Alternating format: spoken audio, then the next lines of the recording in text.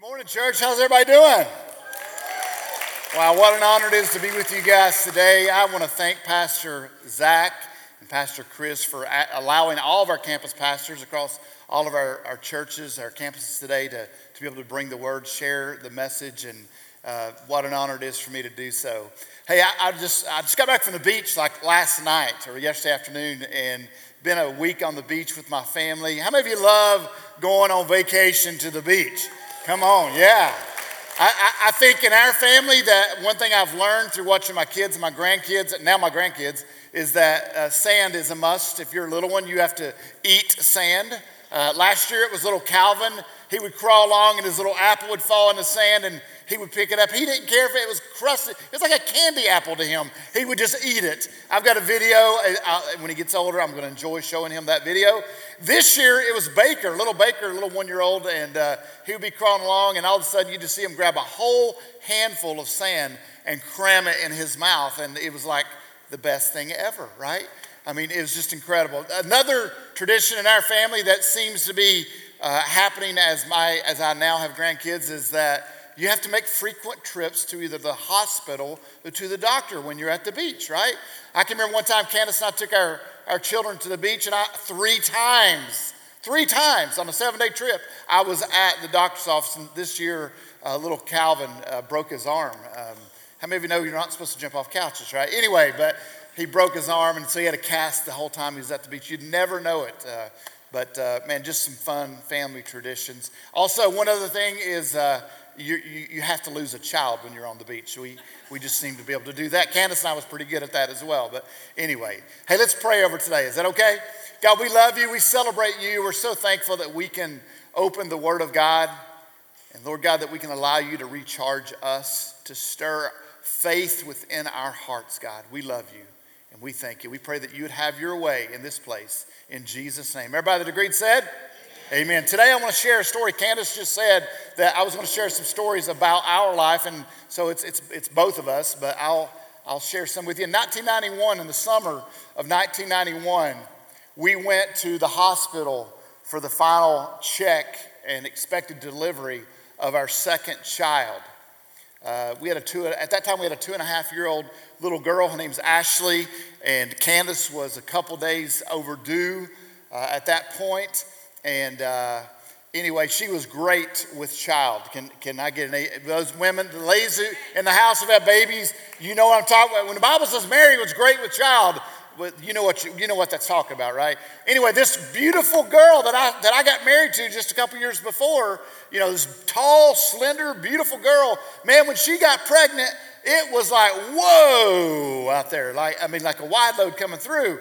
But now Candace can look at her husband like years later and say, well, that man that I stood at the altar with that was all thin and, buff and all that, well, a little bit. But anyway, that now he looks like he could have a baby. Come on, guys. How many of you know what I'm talking about, right?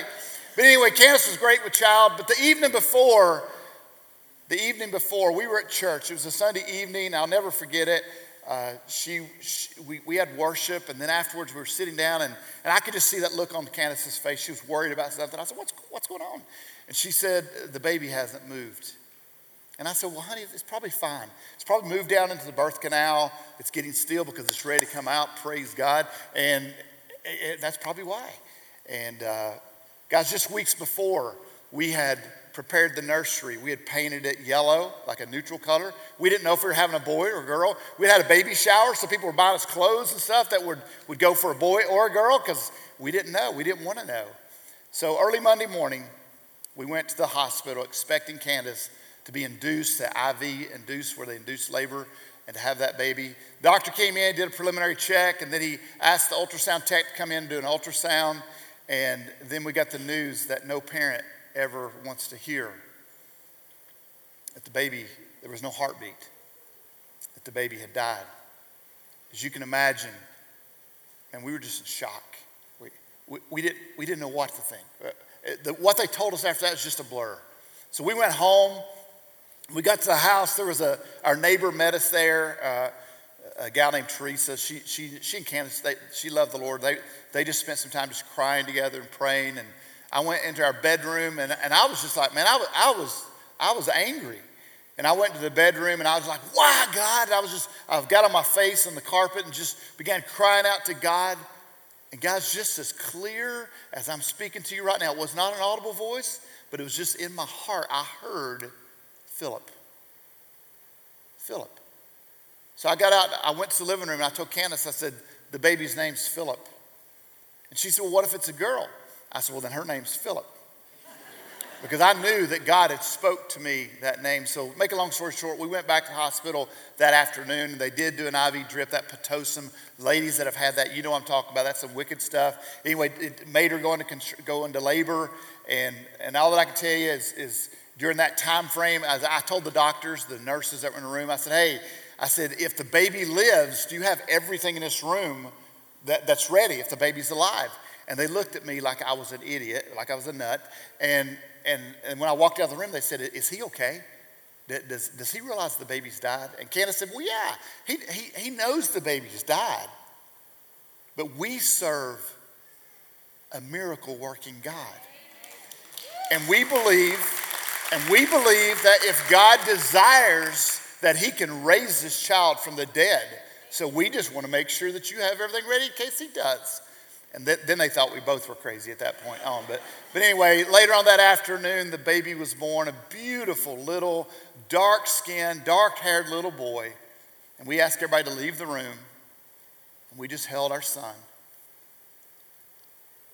And as we held him and we talked and we prayed, and we held him up before the Lord, all that I can tell you is there's a peace that surpasses all understanding that came over us, a tangible, the Bible talks about it in Philippians chapter 4, a peace that surpasses understanding that just grabbed our hearts. And as we were sitting there talking about it and talking to God about our son, we realized, it just became abundantly clear, Philip is with Jesus. And he doesn't want to come back. And we were not inspired to pray for him to be healed, for him to return from the dead. And some of you that are out there, this is your first time here, you're like, okay, I knew this was a crazy church. But I'm telling you, God is a God of miracles. We knew that he was with the Lord and we were at peace. How many of you know that those were some dark days for Candace and I? That was the darkest valley. But I want to also let you know that in the darkest days, only one thing brings light, and that is hope. That is hope. Only one thing. We've been talking about recharge. We've been talking about the light. Only one thing brings light, and that is hope.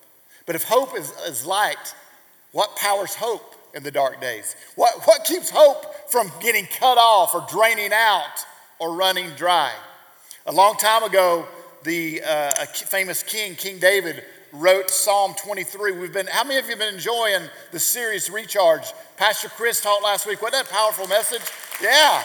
And Pastor Zach and Rachel shared the week before on verse 2, and Zach did verse 1 before. We're going to talk about verse 4 today, but I want us to read this passage of scripture together. Can we read this out loud together? Y'all ready? We're back in school. I'm going to lead you. Ready? The Lord is my shepherd. Come on, out loud. I lack nothing. He makes me lie down in green pastures. He leads me beside quiet waters. He refreshes my soul. He guides me along the right paths for his name's sake. Even though I walk through the darkest valley, I will fear no evil, for you are with me. Your rod and your staff, they comfort me. You prepare a table before me in the presence of my enemies. You anoint my head with oil. My cup overflows. Surely your goodness and love will follow me all the days of my life, and I will dwell in the house of the Lord forever. Somebody say amen. Yeah. We're going to focus on verse 4 today about walking through the darkest valley, how that we know we don't have to fear evil, for God is with us. But before we get there, I want to take just a minute. Maybe there's some people in the room today that man, you need hope. You're here today, maybe you love God or maybe you don't even know God, but you need hope in your life. You need God to infuse some faith to believe that God really is with you, that he loves you, that he cares for you, that Jesus really is the Son of God. That you don't have to approach God seeking for approval, that if you're a follower of Jesus Christ, that you are already approved of because of what Christ did for you. Maybe there's some people in the room that just need some hope. And you just want God to speak to you today. You didn't want to come to church just to check a box. You're here because you want to hear. Even the back in the back row, you want to hear from God today. Would you stand up on your feet? I want to pray over you. Go ahead, stand up. Stand up on your feet. If you're believing God that he's going to speak a word to you today, speak hope into your life, let me pray over you. God, thank you. Oh, God, we love you. Lord, would you speak to us? Lord, do you see the people that's standing? And God, I know there's some people that are seated that they wanted to stand. It's just uncomfortable, and I get that.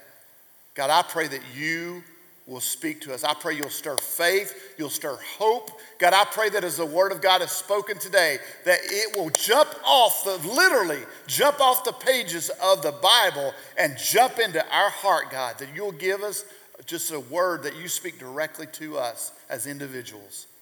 Lord, we just pray. We just want you, Lord. We just want you. In Jesus' name. Everybody that agreed said, amen. You can be seated. You can be seated. For a few weeks now, we've been plugging through Psalm 23 as part of a series called Recharge, talking about recharging our battery, how that God is our light. And in Psalm 23:4, it says this. It says, well, if I can get to the right scripture, I'm sorry. Even though I walk through the darkest valley, everybody say darkest valley. Even though I walk through the darkest valley, I will fear no evil, for you are with me. You, God, are with me. Your rod and your staff, they comfort me. You see, God is our source. He's our one source that we can go to, and we know that he can comfort us. He can be with us. We're all going to go through some dark valleys. Maybe today you're here and you haven't gone through the dark valley that Candace and I went through of losing a child. But you've been through some dark valleys. Jesus said in this life, you will have troubles. Maybe your darkest days are loneliness. Maybe your darkest days are anger. Pastor Chris talked about that last week, that's one that has just been struggling with ever since COVID. That's just been a hard thing for him to work through. Maybe it's a failing marriage in your life or a relationship that's not doing well. Maybe it's lingering sadness from a less than fulfilling life or less than fulfilling career. Maybe your dark days are unpaid bills. I'll never forget the day that we were backing out the driveway at our house and we were going to the funeral for my grandmother. And as we're backing out of the house, kids in the car, they've turned off our power. And Candace elbows me and she says, are they doing what I think they're doing? And I just smiled. I said, yes, they are. Because I knew we didn't have money to pay the bill. How many of you know that even in the darkest valleys, that God is with us? Some of you may have some children who have gone sideways, right? Or like us, maybe you've lost a loved one.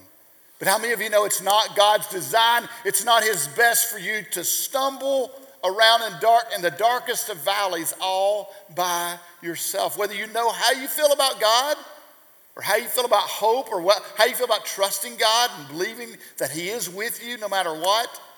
We believe this. We believe in a God who is with us most brightly during our darkest days, even if we don't feel it.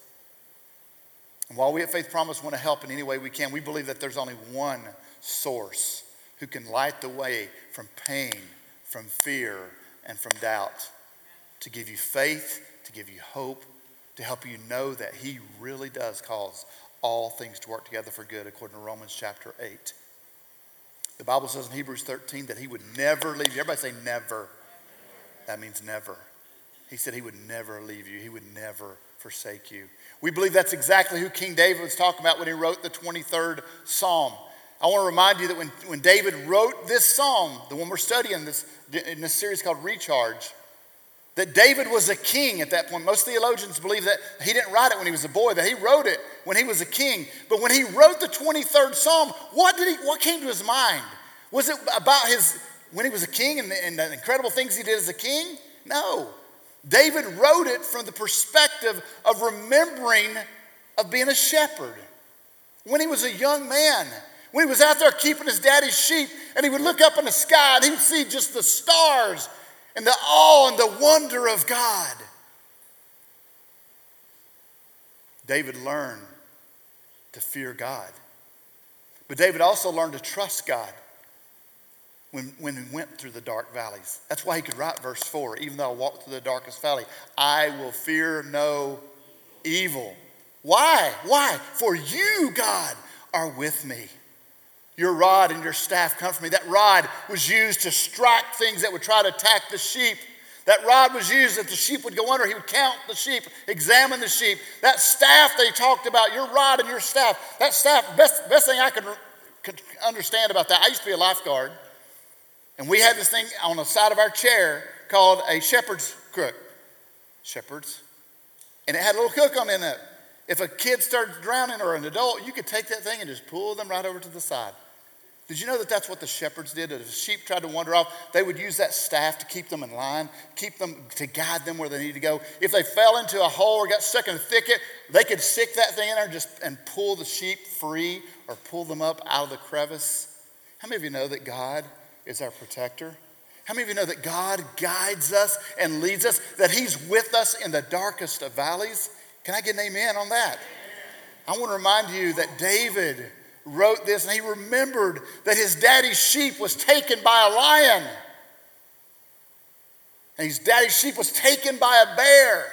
I don't know about you, but in today's society, can you imagine a parent saying, hey son, if something comes down and tries to steal our dog or our cat, I want you to chase after it and kill it, get a stick and kill it. Can you imagine that today? But that's what David did. He learned to trust God. When the dark times came, when the tough times came, he learned to trust God. David's faith, his trust, and his reliance was on God. He slew that lion and he slew that bear. He said, your rod and your staff, they comfort me. You see, David remembered those times, and it led to him, to what God would lead him into. How many of you know David became a mighty king? He didn't he? Yeah, he reunited the kingdoms of Judah and Israel to one kingdom. That was a miracle in itself. David became the most famous king that ever lived. Even today, he's talked about. There's movies out about him, even today, thousands of years later. But also, David was being prepared because one day a mighty king, he's called the King of the Kings and the Lord of Lords, would be born through his lineage.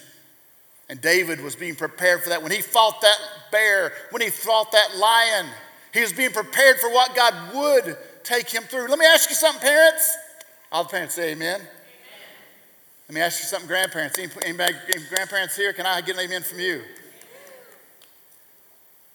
When your kids, when your teenagers, when your young adult children go through tough times, are you bailing them out every time? Or are you teaching them to trust God, to lean into God, to know that God is with you no matter what, to not fear?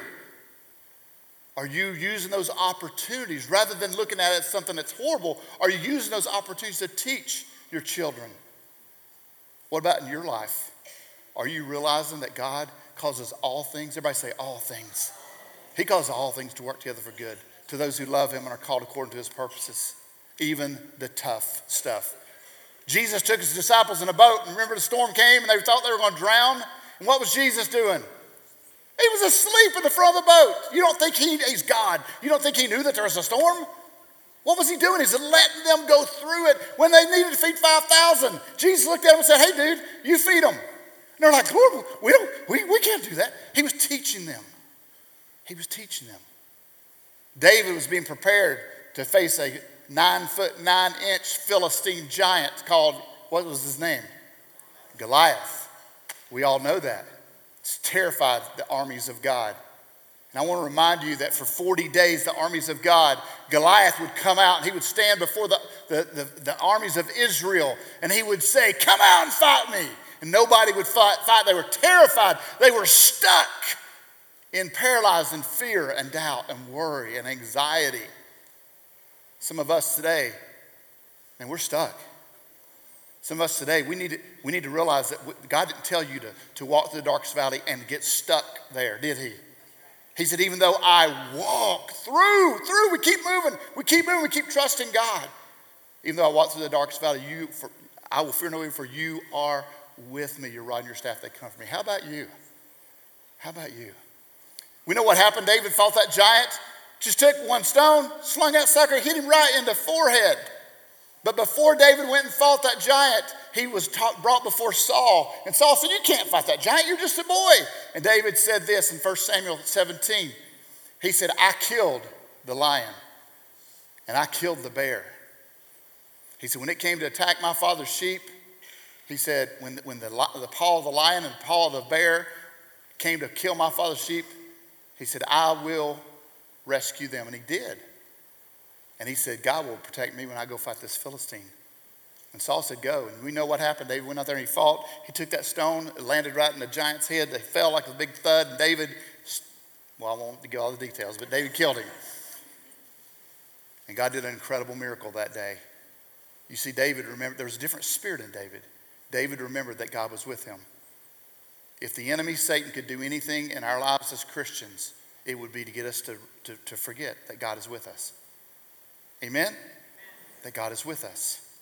When we go through tough stuff, that God is with us. I want to finish this time by talking about some things that happened in mine and Candace's life. As I told you earlier, we lost our son Philip and he died. Shortly after that, there was a funeral. We had a funeral for our son. But during that time frame, we learned some things. And the first one I want you to know is to recharge your faith is to lay your request before God in prayer. Lay your request before God in prayer. So number one, lay your request before God in prayer. Do not be anxious about anything. Philippians 4 says, do not be anxious about anything. But everybody say every. In every situation by prayer. First thing you do is you take it to God in prayer. By prayer. And petition means you're very specific about what you're asking God for. With thanksgiving, that means you begin to thank God for the answer that he's got you. Sometimes it's by faith that we thank God. We give him praise and we thank him that he's taken us through something. Even in our heart of hearts, we're doubting, man, but we just continue to give God thanks. I promise you, the attitude of your heart will change. Faith will rise up. And the Bible says that there's a peace that surpasses all understanding that will guard your heart in Christ Jesus when you do that. So when you're feeling anxious, man, do Philippians 4. Just lay it before God, give specifics, then begin to worship him and praise him and thank him for it. You'll start feeling differently, I promise you. Candace and I did it. We started asking God, Lord, we don't know how you're going to do it, but would you give us some children? You see, because she lost Philip, he died, full-term baby. Then a few months later, she got pregnant again. On Thanksgiving Day, she lost that baby. Another miscarriage. Then we went and had some blood work done. We found out that she had a blood clotting disorder. The doctor said, you'll probably never have any more children. So we started laying this before God in prayer. Laying it before God in prayer. God, we want children. So Candace started pursuing adoption. And we were this close to adopting a little biracial, blue-eyed, beautiful little boy. This close. And if we had adopted him, we actually would have been like having twins because she got pregnant like right at that time. When the doctor said that was it couldn't happen. But God caused it to happen. First, number one, take it to God in prayer. Amen? The second way that God recharged our faith, recharged our hope, and recharged our trust in him to know that he's with us was to trust the Holy Spirit. Number one, take it to God in prayer. Number two, trust the Holy Spirit. I've learned to walk with and be led by the Spirit of God.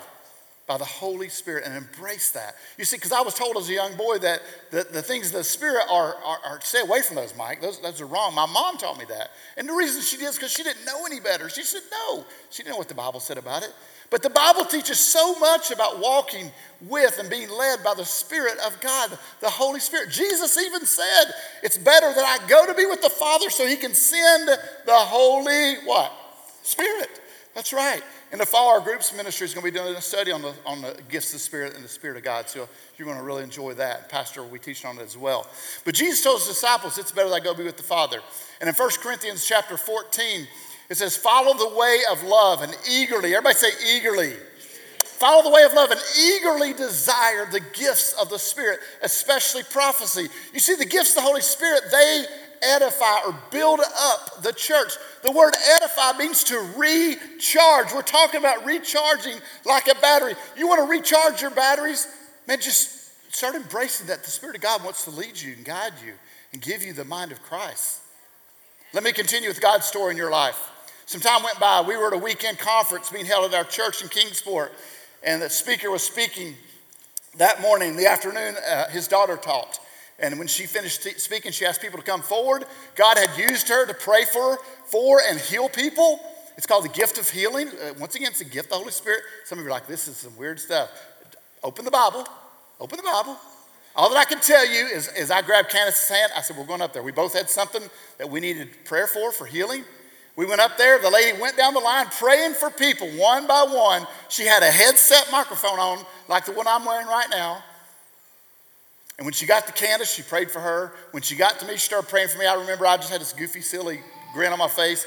Mid-sentence, she quit praying for me. She went back to my wife. She fell on her knees and she thrust her hands into my wife's womb and she began to prophesy. You will be a joyful mother of children. Your quiver will be full. She spoke Deuteronomy 28, the promises of God, that your trees will not cast their fruit before it's time. All that I can tell you is it stirred hope in our heart because we knew. And the church that was with us, many of them had been there to our funeral. This woman didn't know us from Adam. God spoke that to her. And she spoke it over my wife. And it brought hope. The gifts of the Spirit will recharge your batteries. So number one, take your prayer request to God. Number two, trust the Holy Spirit. Number three, the third way that God can recharge your faith, can give you hope is to find and meditate on Scripture that reflects what you're going through. You may need healing. You may need restoration in your family or in your marriage. You may need God's provision in your life as you believe for a job or career. It may be regarding a sin, a stronghold in your life. Been there, done that. But God wants to set you free. If you ask Him, ask God to teach you, ask God to show you. Whatever it is you're going through, go to the Scripture. Ask the Holy Spirit to reveal something to you. All that I can tell you, we were teaching, a guy was preaching, and he got to Mark chapter 11 where Jesus was talking about the mountain. And Jesus spoke to a fig tree, and he cursed it, and it dried up from its root. And by the way, Jesus did that so the disciples would hear Him, because He wanted them to learn something. And He did this. He said this. Jesus said this in verse 22. Have faith in God, Jesus answered. Truly, I tell you, if anyone, everybody say anyone. If anyone says to this mountain, go throw yourself in the sea, and does not doubt in their heart, believes in what they say, it will be done for them. Therefore, I tell you, whatever you ask for in prayer, believe that you've received it and it will be yours. That's just words on a page. No, it's the living Word of God.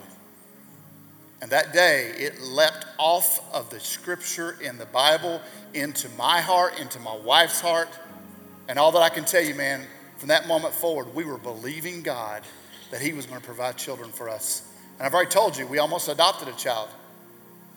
But really soon after that, Candace got pregnant.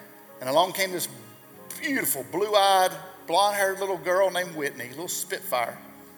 Man, let me tell you, fire from heaven. Woo! And then next came Michael. And then next came another pregnancy, and it was twins. At that point, I was like, okay, God, our quiver's full. I'm telling you, I believe there's some people here today. You're going through a mountain. And God wants you to draw near to Him and know He's with you. He wants you to know that He loves you and He's there for you. Jesus laid His life down that cross so that you could be made in right standing with God. As a matter of fact, I want you to go ahead and stand up on your feet. In 1 Corinthians chapter 11, there's a communion cup in your seat if you want to grab that. For those of you that want to partake in communion. In 1 Corinthians 11, Jesus says, the Lord Jesus, on the night that He was betrayed, took bread. When He had given thanks, He broke it and said, this is my body, which is for you. Do this in remembrance of me.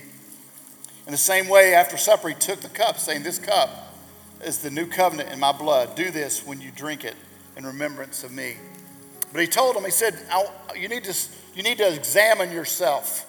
So before you take communion, or if you already have it, it's fine, but before you take communion, I want to challenge you just to spend some time talking to God.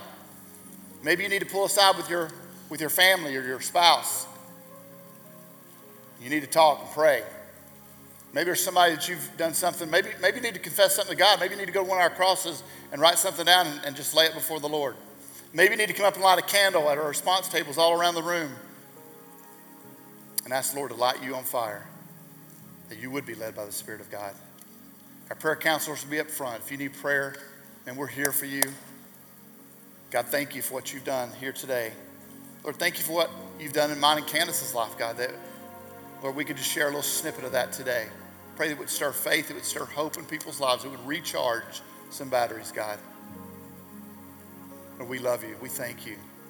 It's in Christ's name we pray.